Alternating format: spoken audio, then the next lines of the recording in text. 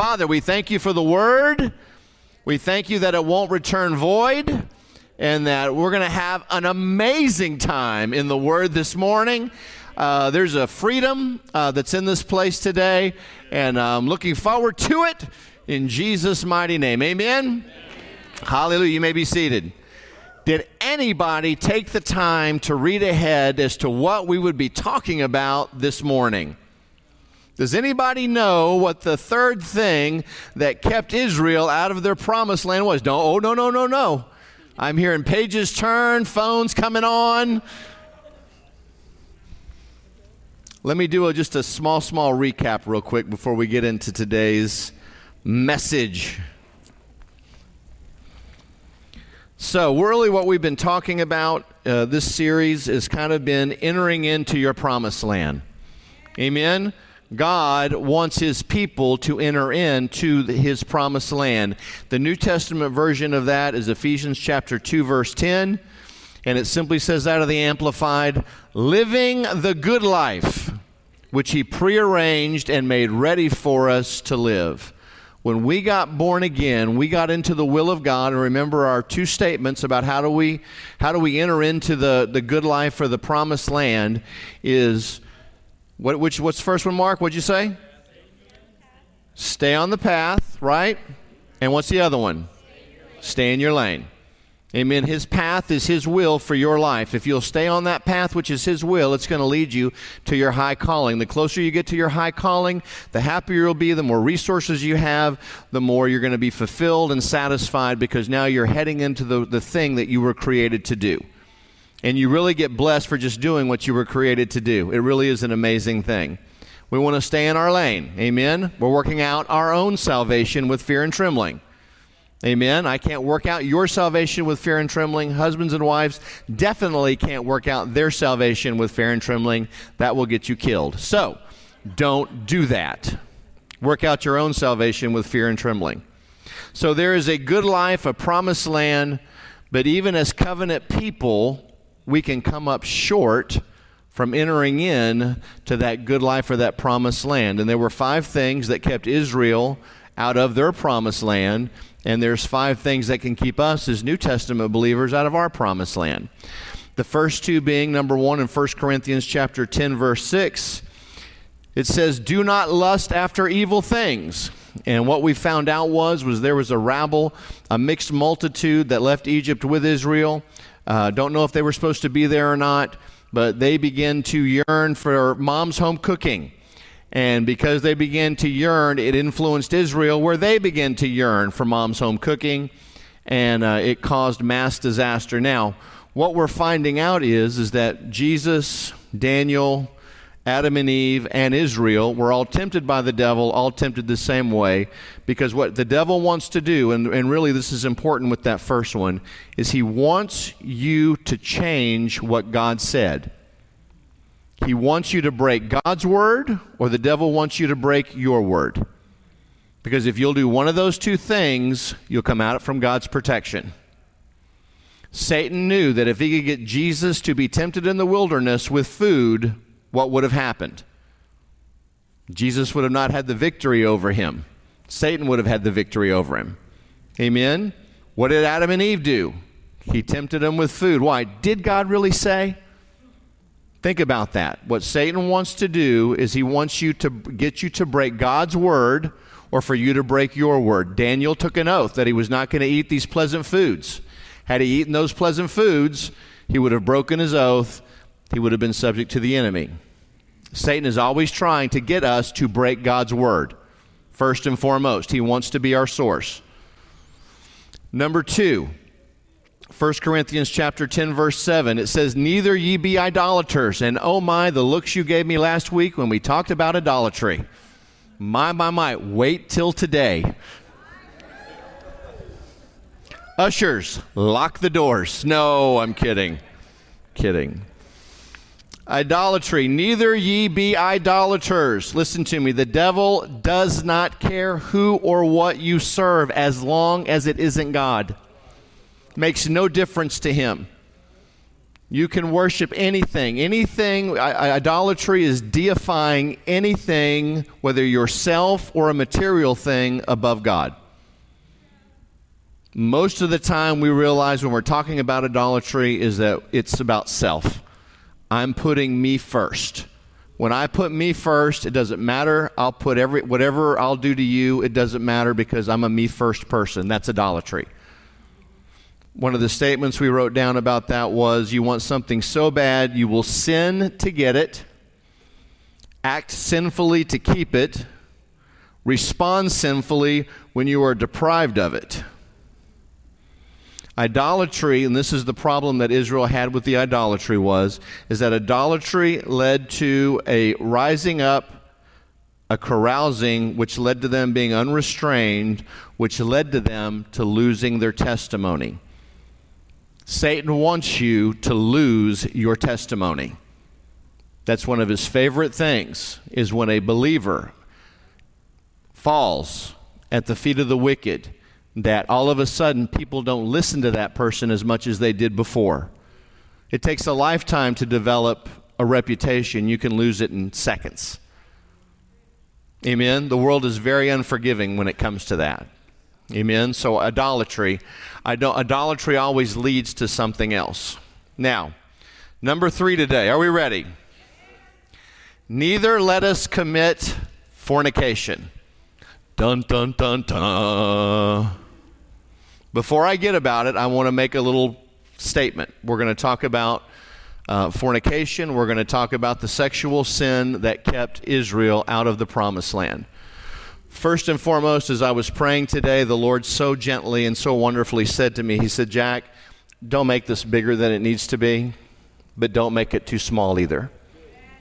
When we talk about things like this, especially in an open setting, there's just this stigma that comes along with sexual immorality. Amen? It just kind of changes the whole atmosphere of the world. But first, I want to do something. Marriage is a wonderful, beautiful thing. It is an amazing thing that God trusts you with the life of another person to live your entire life. And that marriage bed, it is a wonderful, beautiful, powerful place in the marriage. Come on, married people. Amen. It is a wonderful, beautiful. Young people, it is worth waiting for. It's worth waiting for. It's worth waiting for. It's a beautiful to be able to spend your whole life with one person and grow with each other and love each other and look at each other and have that be such a beautiful, powerful center of your marriage. I want you to see the positives of it first.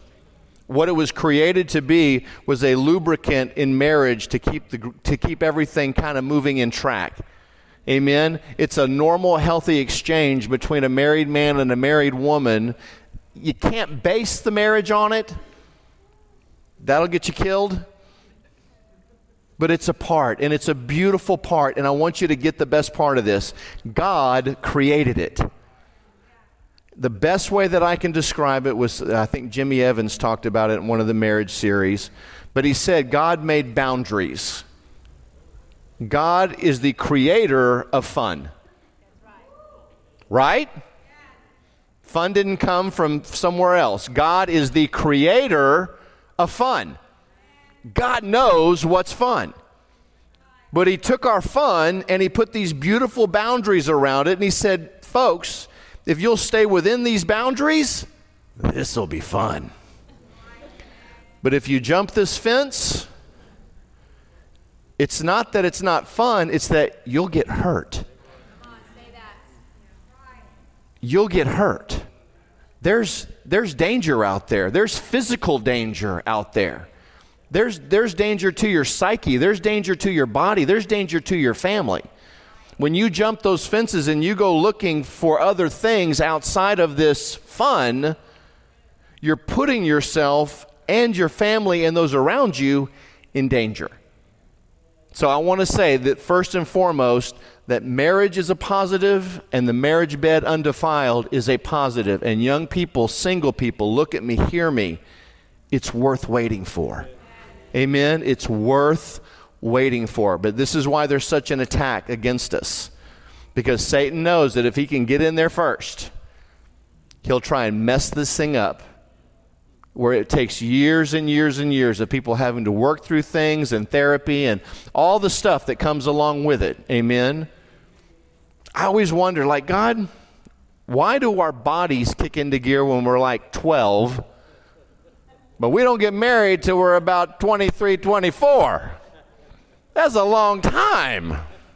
And he said, that's what your parents are for, to teach you how to steward your body.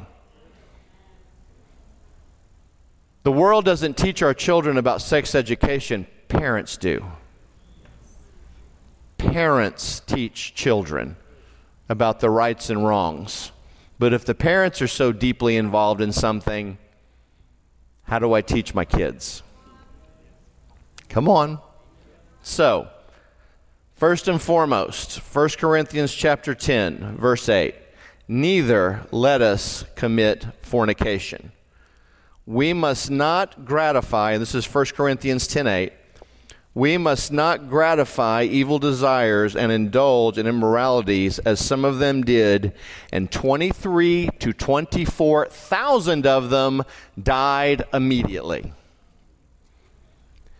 23, some commentaries say 24,000 jumped the fence. They jumped the fence. They got out of the God-ordained fun with the boundaries.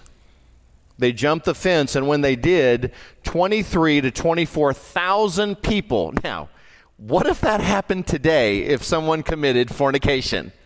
We would all be dead. What if the penalty was that instant? But it's not anymore, is it? The sins of the body and the sins of immorality and those types of things, we're so good at hiding them. We walk in them, we live in them, we indulge in them, we see them, we visit them.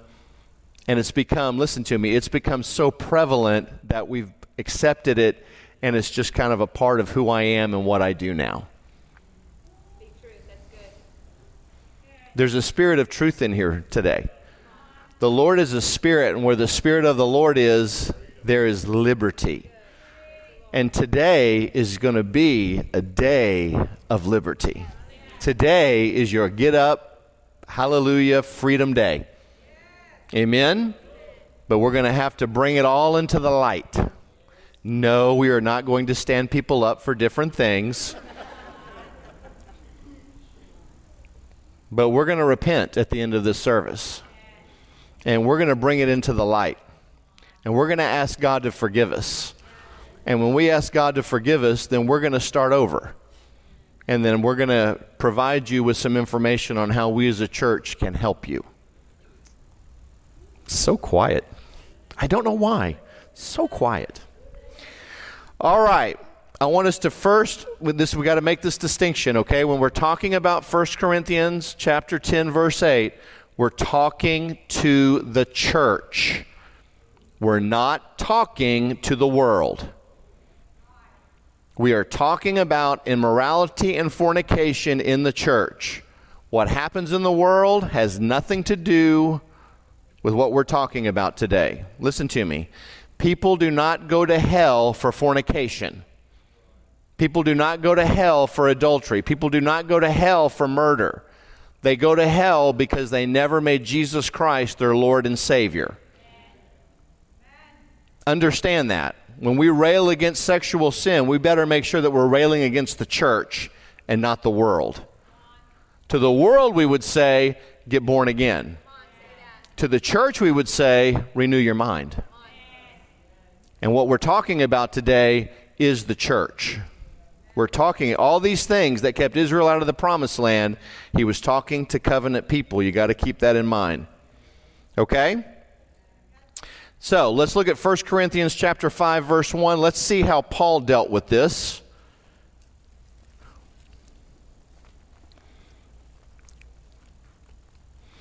And parents, if you have children, I'm not going to get into any specifics or diagrams or anything weird like that. We're going to keep it G-rated for God.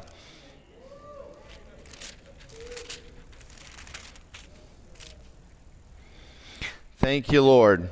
1 Corinthians chapter 5, verse 1. This is Paul speaking. It is actually reported that there is sexual immorality among you. Impurity of a sort that is condemned does not occur even among the heathen, for a man has his father's own wife. Let's set the table for this real quick, okay?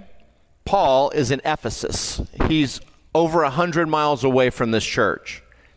This egregious act happens in one church where a man is having relations, not with his mother, because it would have said mother, but it says with his father's wife, his stepmother. Does everybody understand that? This is not incest. This is a man, if that would have been far worse. But this man was actually having and carrying on relations with his stepmother.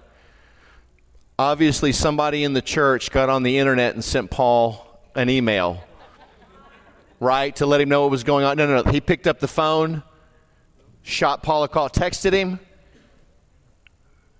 wrote him a letter, and gave it to the postal carrier. And the postal carrier, how did it get back to Paul? 100 miles away. This act was so egregious in this church that one person had committed one act of sexual immorality that it traveled from traveler to traveler over land and over sea till it finally got to Paul. And Paul writes a letter, which is we just read. We're reading a letter of how he dealt with this, okay? Here's what Paul says. Let's look at verse 2. 1 Corinthians 5, verse 2. This is what he says. And you are proud and arrogant, and you ought rather to mourn, to bound in sorrow and in shame, until the person who has done this shameful thing is removed from your fellowship and your midst. The attitude of the church while the sexual immorality was taking place in front of them was there was too much pride and not enough humility. Very, very possibly, someone had taken the grace message to an extreme. They were not humble. They were not contrite about what had happened in their body. They were proud of it. And there was no humility. Now, if Paul, 100 miles away, got a report about one person that he wrote a letter that's in the Bible today, what would he think about us? What? I don't think people roll over in their graves, and I think you can only throw up so much before you die.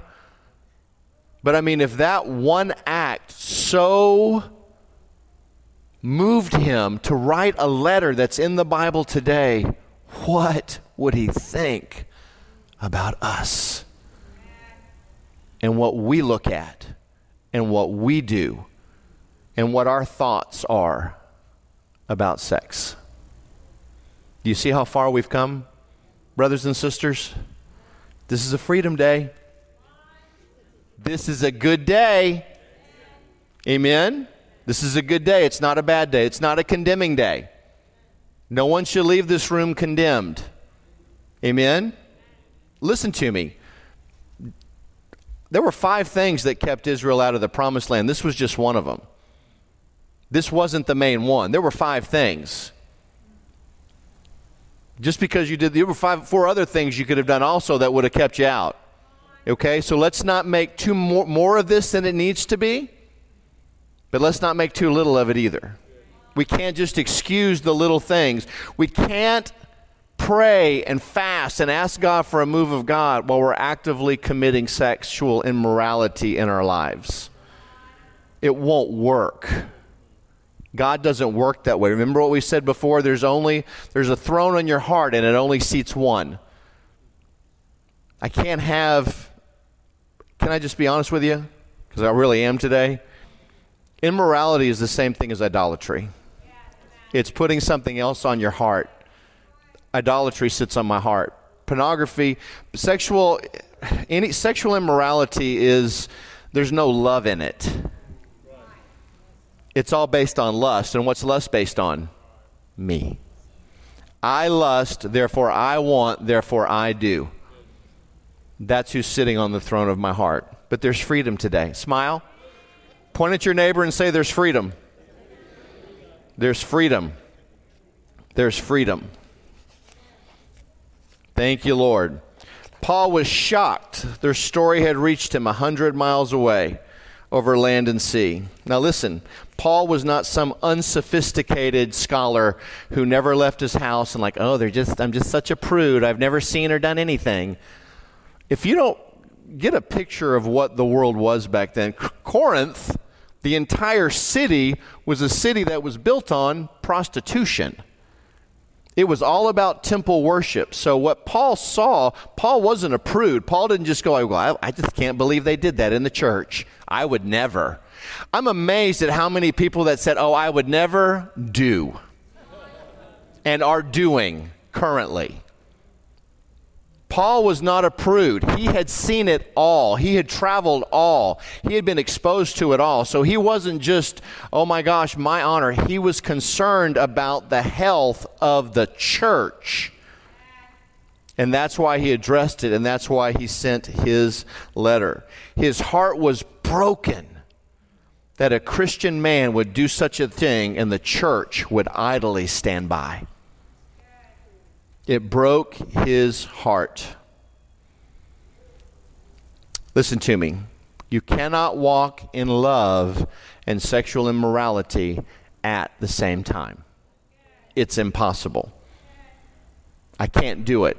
Let me give you a good scripture on that. Look at 1 Thessalonians chapter 4, verses 6 through 8.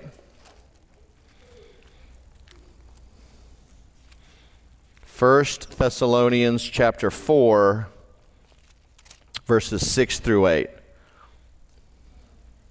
Actually, we'll just go to 7.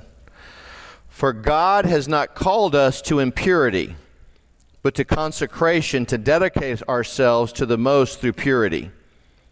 Therefore, whoever disregards, sets aside, and rejects this, disregards not man, but God, whose very Spirit whom he gives you is holy and chaste and pure.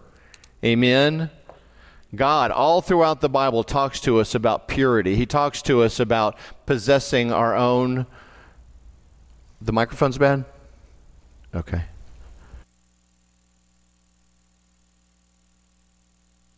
How's that?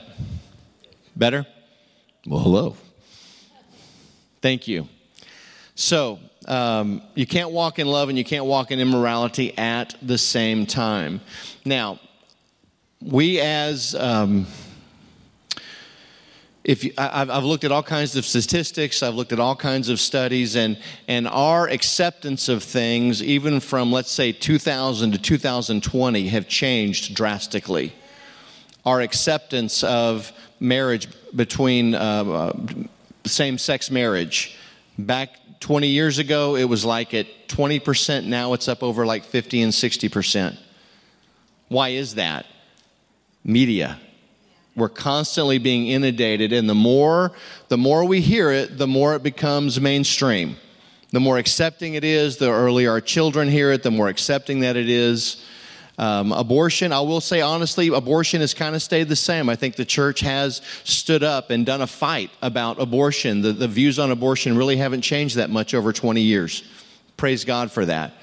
But sex outside of marriage, having children out of wedlock, pornography, all those things have all trended upward because it becomes more prevalent, it becomes more part of our lives, the more accepting that it is, and it just filtrates and we become permeated in it, and it's infiltrated the church. Amen? We're no longer convicted about what we do because it's now being accepted by the world. If there's no more conviction, that's a hard heart. When I do something or commit sexual immorality and there's no conviction in my heart, folks, there's a problem. There's a problem. It grieved Paul from 100 miles away, where it shook him to his core. It broke his heart. It should break our hearts, ladies and gentlemen. It should break our hearts because it's hurting our brothers and sisters.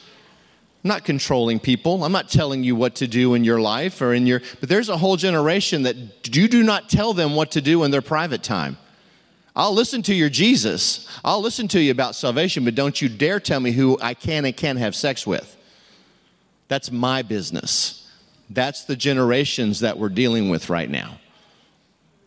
So we have to tell them the truth.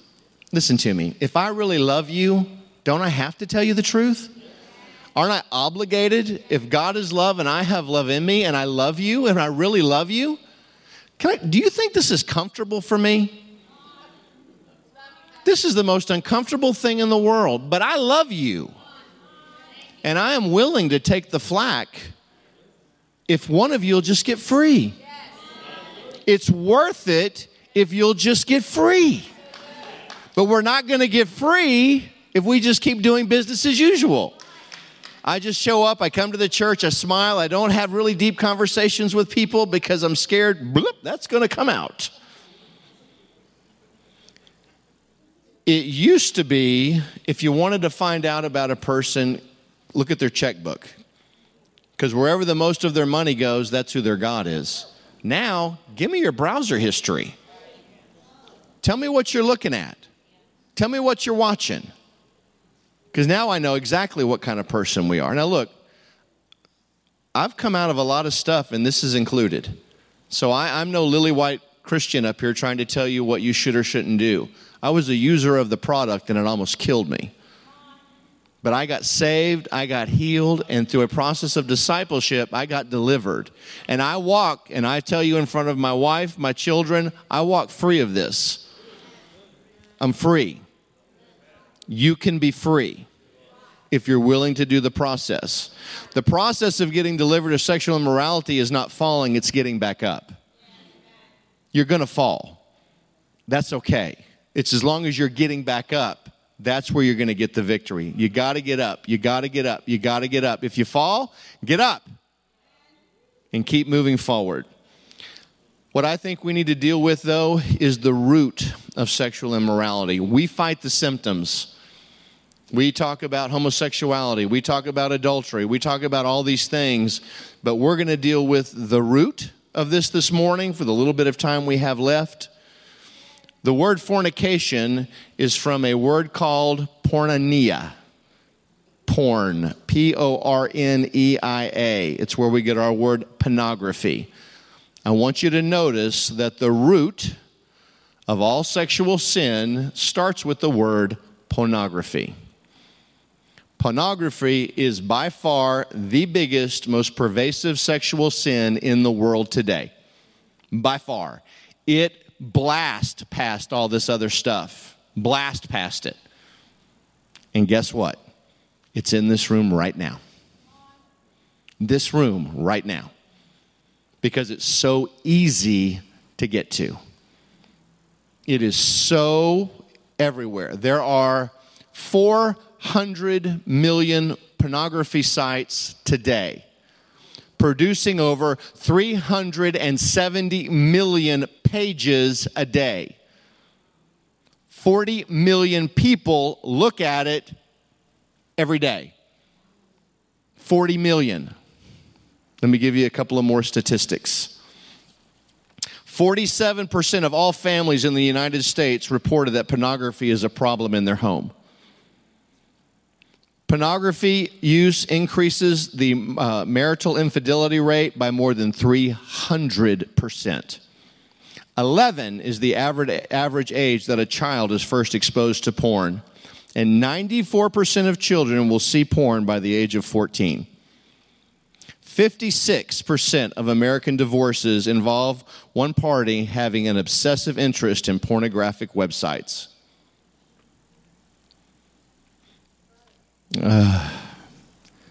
68% of church-going men, and here's the worst one, 50% of pastors view porn on a regular basis. 33% of women aged 25 and under search for porn at least once per month. Only 13% of self-identified Christian women say they never watch porn. 87% of Christian women have watched porn. Now let me give you the worst statistic of all. Only 7% of churches have any type of outreach to help people. We have this problem, but we don't know how to help you. Well, we're changing that. We have help for you. Amen. Praise God for that. Come on. Give God. This is something that Pastor Mike and I have talked about, prayed about. We are endeavoring. We want to see people, we want to see you get free. Amen. But until we deal, listen to me, pornography is the oxygen for all sexual sin. You want to cut abortion out completely? Deal with pornography. You want to get rid of people getting married out of wedlock? Cut out pornography. It'll fix it immediately. See, we're fighting all these symptoms, but the mother of the whole thing is that people are watching this stuff, ingesting it, living off of it, and it's producing these things in people that are going off and doing and committing all of these things. And we never talk about it. Let's talk about it. Let's get free. I would dare say that every person in this room in one way or another has been impacted by that. Whether it was somebody in your home or you were abused at the hands of somebody who was obsessed with it, or if it was just, hey, boys are boys, you're going to find out one day, here you go. And back in the day, it was just videos and magazines. But now, these idols we carry around in our pockets, these phones, they're carriers of all kinds of horrible things. Parents, look at me. Do not let your children have unfettered access to the internet in their bedrooms. I don't care how many talks you've had with them. You are outgunned. You are outmanned at every position. You have prepared your children for a knife fight, and Satan has sent a nuclear arsenal. It is in everything. So look at me. It is time, parents, quit being friends with your children and be a parent.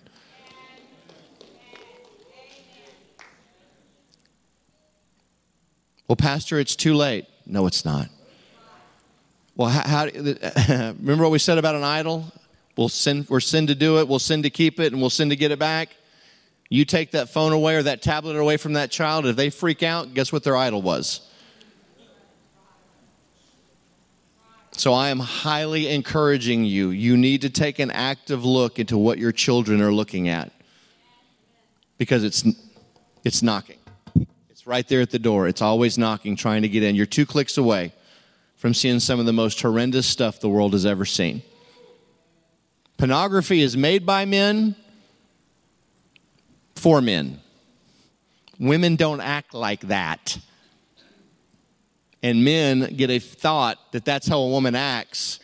And when they get married, and here's this beautiful Christian girl who saved herself. I saved myself for this man. Here comes this Christian man. And she has no idea what this young man has been exposed to and what his thoughts and views about sex are. And the first time she becomes an object, she shuts him down. Oh, I'm preaching good now.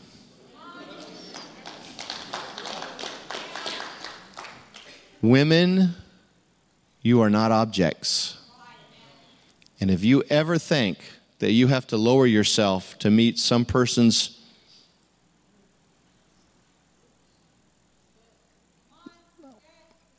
what you do in your bed is between you and God.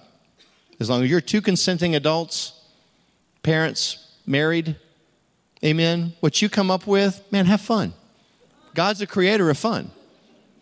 Amen? Have some fun. But it should never be degrading.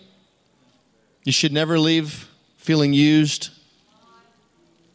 hurt, bloodied.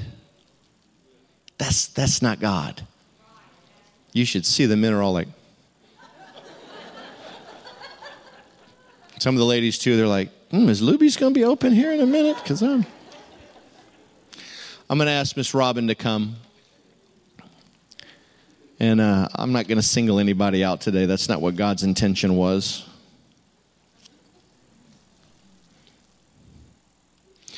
Paul said,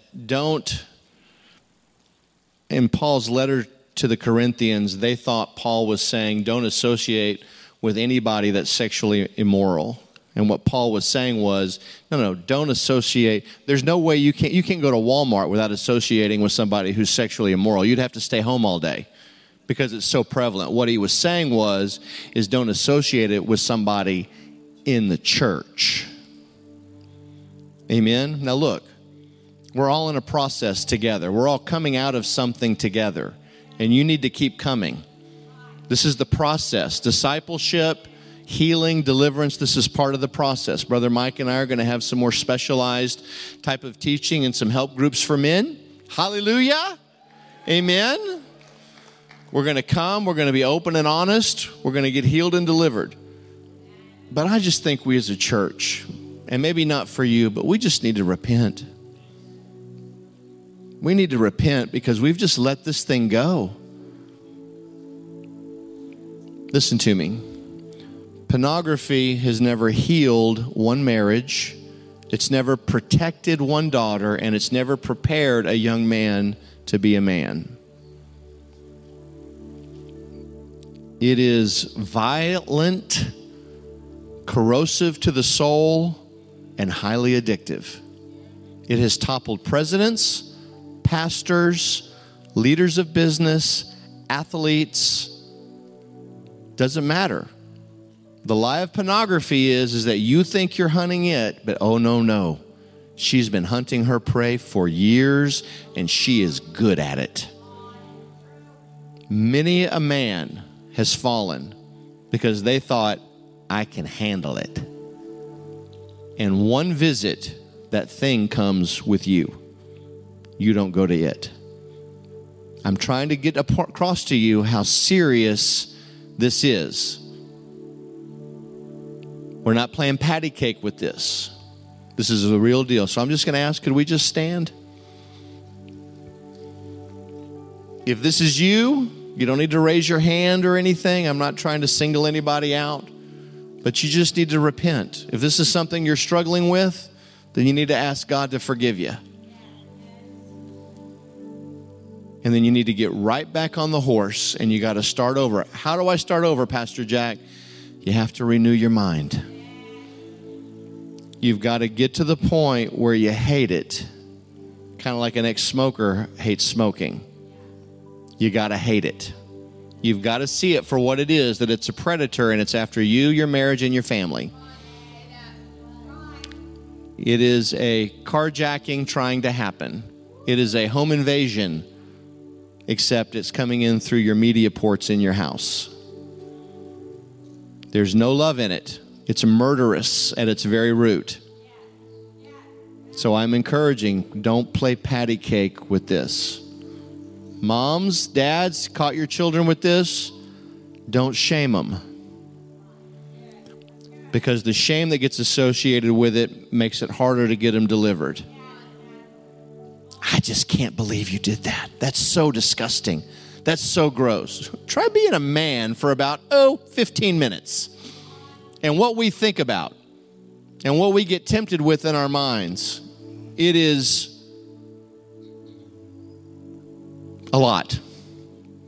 Amen? But there has to be forgiveness. Doesn't mean acceptance, but there has to be an atmosphere for healing and deliverance.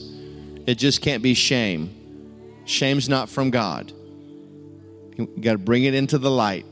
You got to bring it into the light. Let's get free. You want to get free? Let's get free. Father, we humbly come before you in the name of Jesus. And Father, I pray over every person in this room right now, Lord. Gosh, there's an anointing here right now for this, to deal with this. And I'm asking, Father, that each one of us would be brave, that we would bring it into the light. Lord, you know that it's there. You know what I'm dealing with. First and foremost, Lord, I ask you to forgive me of my sins. Forgive me for lustful thoughts. Forgive me, Lord, for excusing the little things that I do, for justifying what I do. Lord, I'm ready to do business with you today about this matter in my life. I bring it into the light, God, and I ask you to forgive me for this idolatry. And in place, I receive your forgiveness. Listen to the Master, the Father, saying, I forgive you. Now, Father, I plead the blood of Jesus over each and every one of us. I'm asking you, Father, for revelation. I'm asking you, Lord, for help. Lord, your word says, greater is he that's in me than he that's in the world. So, Lord, I'm praying for a greater revelation of the force, the power of God that's at work inside of me. And I'm asking you, Lord, show me, Lord, show me, Father, how to walk this thing through so that I can be everything that you've called me to be in Jesus' mighty name. Amen. Thank you, Lord. Thank you, Lord. Now, there's common sense things you've got to do. We are like alcoholics trying to get free from alcohol but live in the bar. That's how hard this is because we're surrounded with media. Your computers, your phones, your tablets. It's your source of work. It's your source of study. See how sneaky this is? You got to get it out of your house. There's no way you're going to be able to fight this and go back to the same computer alone. It's not going to work. Don't leave this place thinking that because of the prayer we just prayed that this is over. There are things that you are going to now have to do in the natural to protect yourself. And first and foremost is don't set yourself up for failure. Because we've already proven not quite strong enough. Amen? So you need to come up with a system and a plan for how you treat media, when you look at it in the room. Parents, your computer should be in the middle of the house where everybody can see what's on the screen when they walk by. Common sense. We got to use common sense. Amen? Hallelujah. Well, Father, we thank you for today. Thank you, Father, for freedom. Say, I'm free. I'm free. I'm free. In Jesus' mighty name. Amen? Hallelujah. Point at somebody on your way out. God bless you. Jesus is Lord. We'll see you soon.